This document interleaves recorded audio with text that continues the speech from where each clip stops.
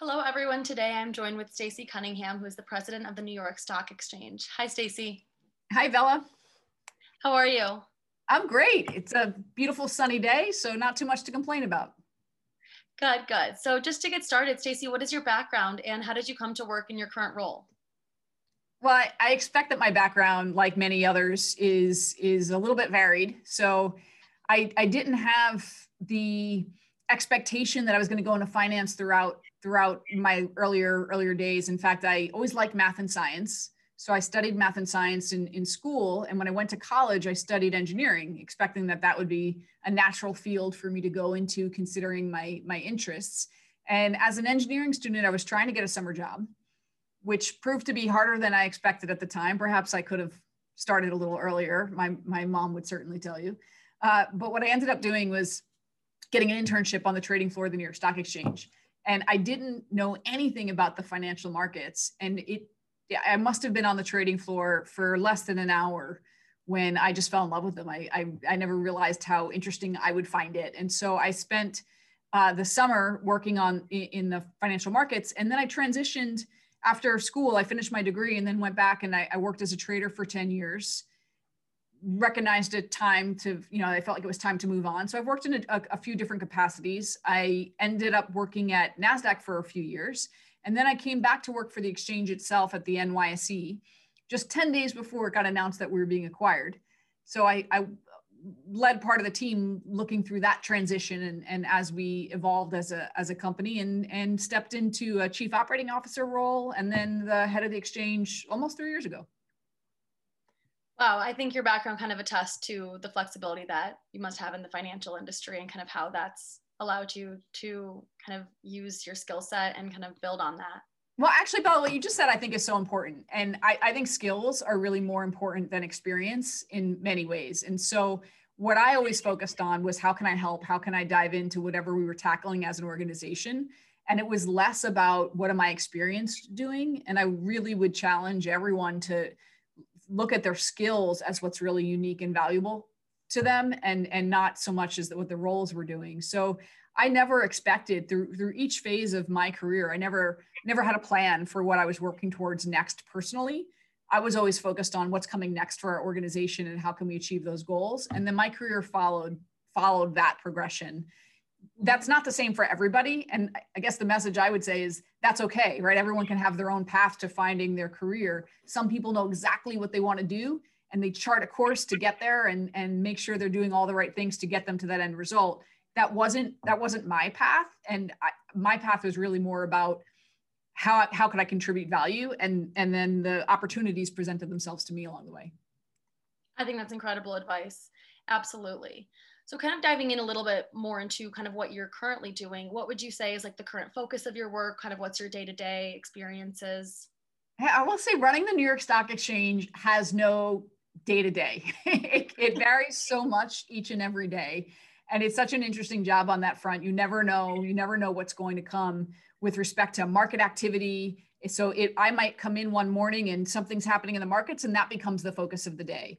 Or there's a new company that's about to go public and their IPO becomes the focus of the day. And so it really does vary each and every day. And sometimes you know what you're coming into and sometimes it's a complete surprise.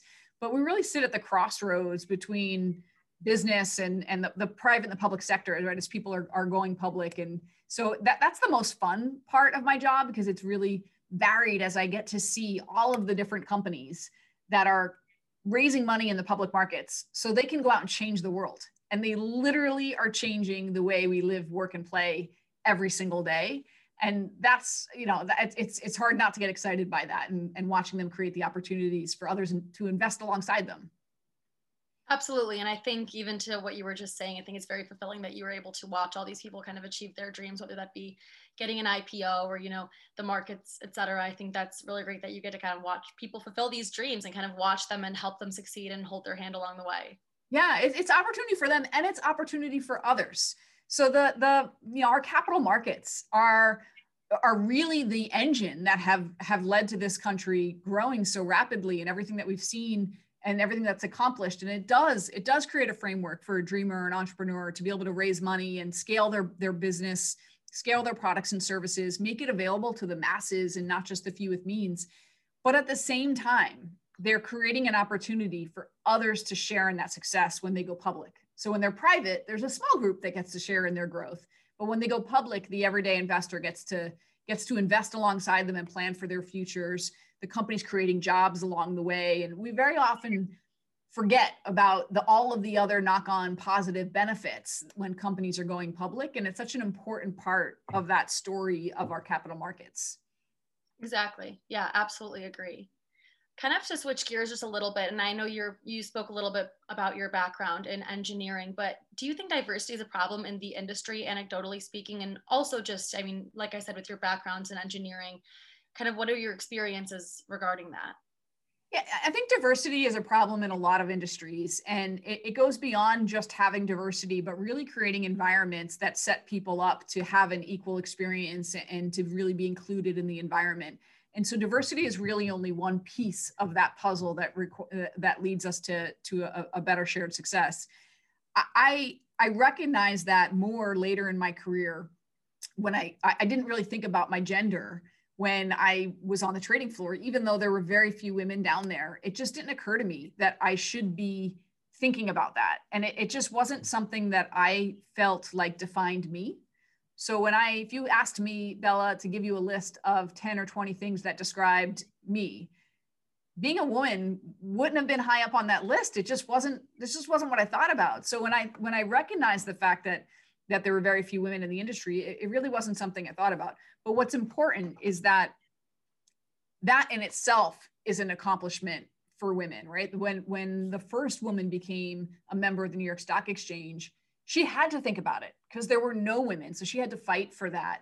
And I was able to go into that role without thinking about diversity because she had done that work. So I think that's one really important lesson, is that anytime you push the boundaries and redefine them, you're really redefining them for everyone who follows you.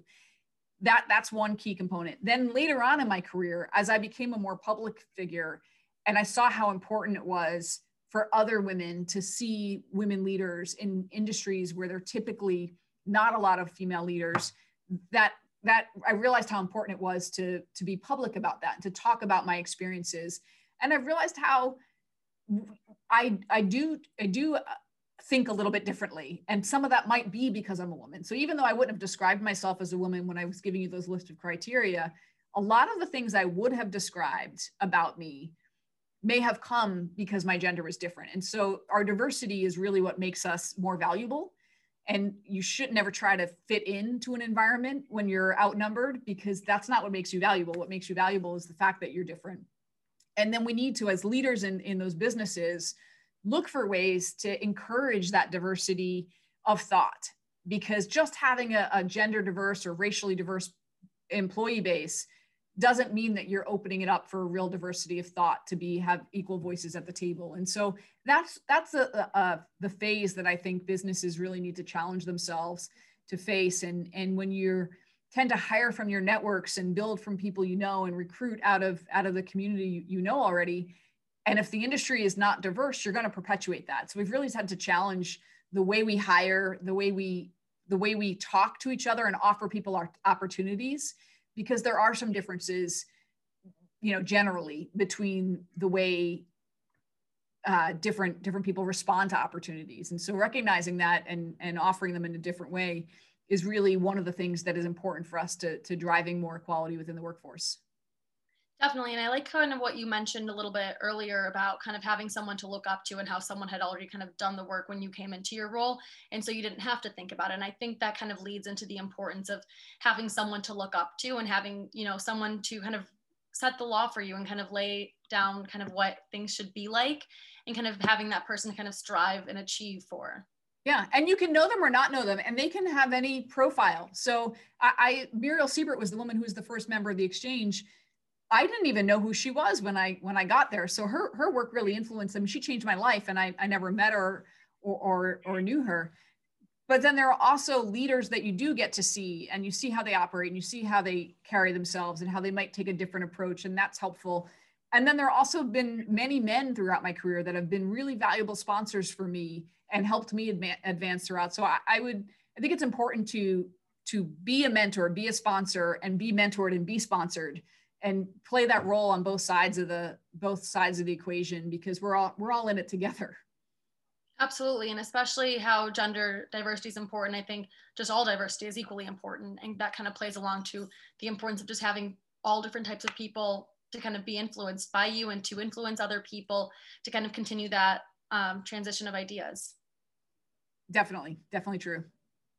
Yeah. So kind of moving forward a little bit, has the lack of diversity that you kind of mentioned that you saw a little bit later in your career, has this affected any of your actions that have gotten you to where you are now? Yeah, I think recognizing it is the first step. And when you see, even from my own personal situation, being open to opportunities that I hadn't been open to earlier, because I may have had preconceived notions about my experience. And you know, like I said, when you focus on your skills, it really opens up a lot of doors for you. If you're hung up on what experience you have, you might say no to opportunities. And it is frankly just much more common for women to not accept an opportunity when it's presented the first time, and to want to actually think about it a little bit more before taking it, especially when it's a personal opportunity. And I've seen that progress throughout my career in ways that I've become more open to accepting things outside of my comfort zone or outside of my specific experience. And just because you haven't done something before doesn't mean you wouldn't be good at it. And I think making sure that people understand that is important. But it also comes down to how you operate and how you offer those opportunities, because I certainly have seen it at play when I see another woman offered a role. And if she says no the first time, I'll very often say to the person who offered her the job, well, did you ask her a second time? Because sometimes you need to process what that change would be and how you're going to solve the problems that might be issues with taking that role. And so that's certainly been a way that I've adjusted how I progress and provide opportunities for people internally, and make sure that our teams are doing that more broadly, because it's really easy to check it off the box and move on to the next one if somebody says no, but very often they're saying no for very solvable problems. Mm-hmm. Absolutely. I actually read an article, and the article was saying that a lot of the times, like, women will apply to less jobs than a male would because they don't feel like they check every single, requirement for the position. And that kind of comes from a lack of confidence, that a lot of the time, what you mentioned, asking someone twice, I think a lot of it sometimes can come from a lack of confidence that's kind of been built throughout society at times. Yeah. I mean, and that's been my personal experience. I was offered a role once that I declined, or actually I wasn't explicitly offered it. Somebody said to me, hey, who do you think could do this job? And I didn't suggest myself because I recognized the fact that there were parts of that job I had never done before. So I didn't think I was qualified for it. And then a woman that I work with pulled me aside and said, hey, he actually wants you to do that job. I said, well, he didn't ask me to do that job. He just asked me who I thought should do it. And when I said, I'm not qualified for that job, I haven't done X, Y, and Z. And she literally said to me, that's such a female response. You're thinking about all the things that you didn't do. And I said, oh yeah, you're right. Men wouldn't have thought about it that way. And they would assume that they've done it before. And she's like, no, they don't even know what they don't know. Like they don't even think about the fact that it's a part of the job they haven't had opportunity doing before. So that really put it into perspective for me. And that's really what drove me to recognizing the fact that I had to ask the question more than once, because of that explicit conversation that I had with her. And I could see it in myself that I had been, hesitant to do that. And it's absolutely true is women tend to want to have 90% of the qualifications, where men are more comfortable stepping into roles where they don't have that experience.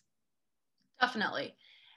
So another question that I kind of have is kind of more so related to finance, but why is diversity important, especially in technology and in finance? And would you say there's any type of association between women and their skill sets as it pertains to these more financial roles? Yeah, diversity of thought spans industries, right? We're creating products, we're building businesses, we're using things and creating things that the world is using. And if you're only having a certain subset of that world weigh in on what those look and feel like, you're not going to develop products that make sense for people. And so we really need to get a diversity of thought, and it should reflect our broader communities, our stakeholders. Your employee base should reflect the groups that you're serving, and having that across the board is so important. And certainly in finance and technology, there's no reason for us to not have a more diverse workforce than we have today. So it's really critical to making sure that we're serving our stakeholders' needs. Definitely. And like kind of like we mentioned previously, especially kind of not just gender diversity, but every single form of diversity that you can have. Yeah, I often say diversity of thought, because you can have two women who don't think the same way. And so you really want to make sure you're getting people who think differently. But very often our gender, our racial, our socioeconomic backgrounds, geographical backgrounds, our experience backgrounds, they lead us to having more diversified thinking.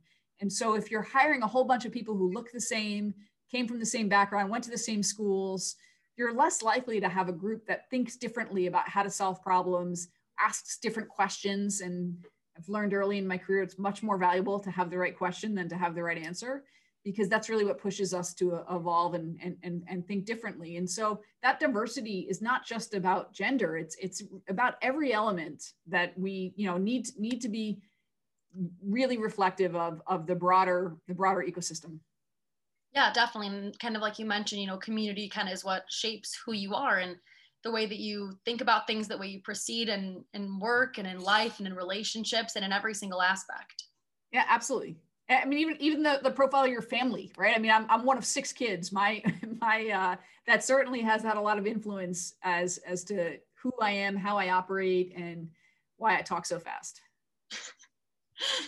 Definitely. So I think kind of moving forward a little bit, kind of into the future, are there any steps that you believe we can take to minimize the gap that we've kind of discussed? And whether that be like culture changes, kind of like we previously discussed, mentorship programs, anything like that? Yeah, definitely. First of all, focusing on it and recognizing it, talking about it makes more of a difference than you think, right? If you are, it comes down to how do you write your job recs when you're trying to hire somebody. But having that conversation is really important. Measuring it is really important. If you don't measure it, I mean, as a business, we measure so many different things, right? And the most important things we're measuring all the time and looking at it all the time. If we really want to see diversity change, we need to measure it and take action. Here at the New York Stock Exchange, we think about diversity and our impact on it in 3 different buckets. There's the governance of our own company. And so at ICE, our parent company, we've worked really hard to make sure that we had a board of directors that was really diverse and has different viewpoints, different experiences, both gender, racially, and across the board. Then there's also within our employee base and all the steps that we can take to diversify our employee base and create opportunities for more equality and inclusion. And then third, in our community outside the exchange. So 2 years ago, we launched the Board Advisory Council at the NYSE, which is designed to tap into the power of the NYSE CEO network to change the face of corporate boards by providing diverse candidates to sit on boards for all of the members of the exchange. So if somebody's looking to add a new board member and they want to have a recommendation from a CEO who's listed on the NYSE, they can come to us and get some recommendations and then have that connectivity and that referral, because that's how most board seats are filled, is really through referrals and getting that personal recommendation. So taking that process, we've made a lot of progress.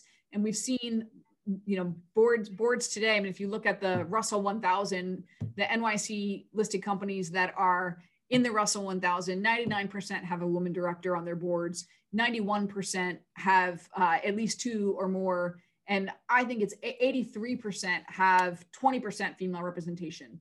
That's very different than it was just a few years ago. It's certainly getting a lot more attention and more focus, and investors are demanding it, which is a good way to see the markets really drive for this change. But we still have more work to do. 20% isn't 50%. And so we still have a lot of work to do. We're making progress, and we're working to help make that go a little bit faster. Definitely. I think progress can just be made every single day, and it's the small steps that make the big difference in the long run, especially. Yeah, it's our collective work. Exactly. So what do you think will be the role of women in finance in the next 10 years? Do you think we'll get to that 50%? I look forward to the day when we're not talking about it, because I feel like then that will mean that we got there, right? That we got to a place where there really is equality, and it's something that we laugh to think about, that we had to even ever talk about. So that we still have some work to do, but that's certainly a goal. And when women are in senior roles, either as CEOs or other senior leadership position, we talk about it and we celebrate those events today. And I do think it's important to celebrate them because, like you said, we want to make sure that others can see what they can accomplish. But at the same time, the fact that we're celebrating them means it's unique. And I look forward to a day when we're not celebrating a woman becoming a CEO because she's a woman. Exactly. I absolutely agree. Could not have said it better myself. So in your opinion, what steps can younger generations of women in STEM take to be proactive about creating the changes in male-dominated sectors? First off, I think you have to find your passion. And I found mine accidentally when I walked onto the trading floor. I didn't expect to enjoy it. So expose yourself to as much as you can, because when you're passionate, you're going to contribute so much more to your job every single day. And we spend so much of our lives working. It's makes it a lot easier when you actually enjoy what you're doing. And so I encourage people to find that. And then once you get there, embrace your differences. Too often people want to fit in to an environment where they stand out a little bit. And that's not what makes them special, right? Really, what makes you really valuable is the fact that they do think differently. So we're not going to change the profile of the workforce or of companies or of industries if we don't go into it with our own unique and authentic selves. And there's no reason to not be yourself in whatever environment you're in, even if you're outnumbered.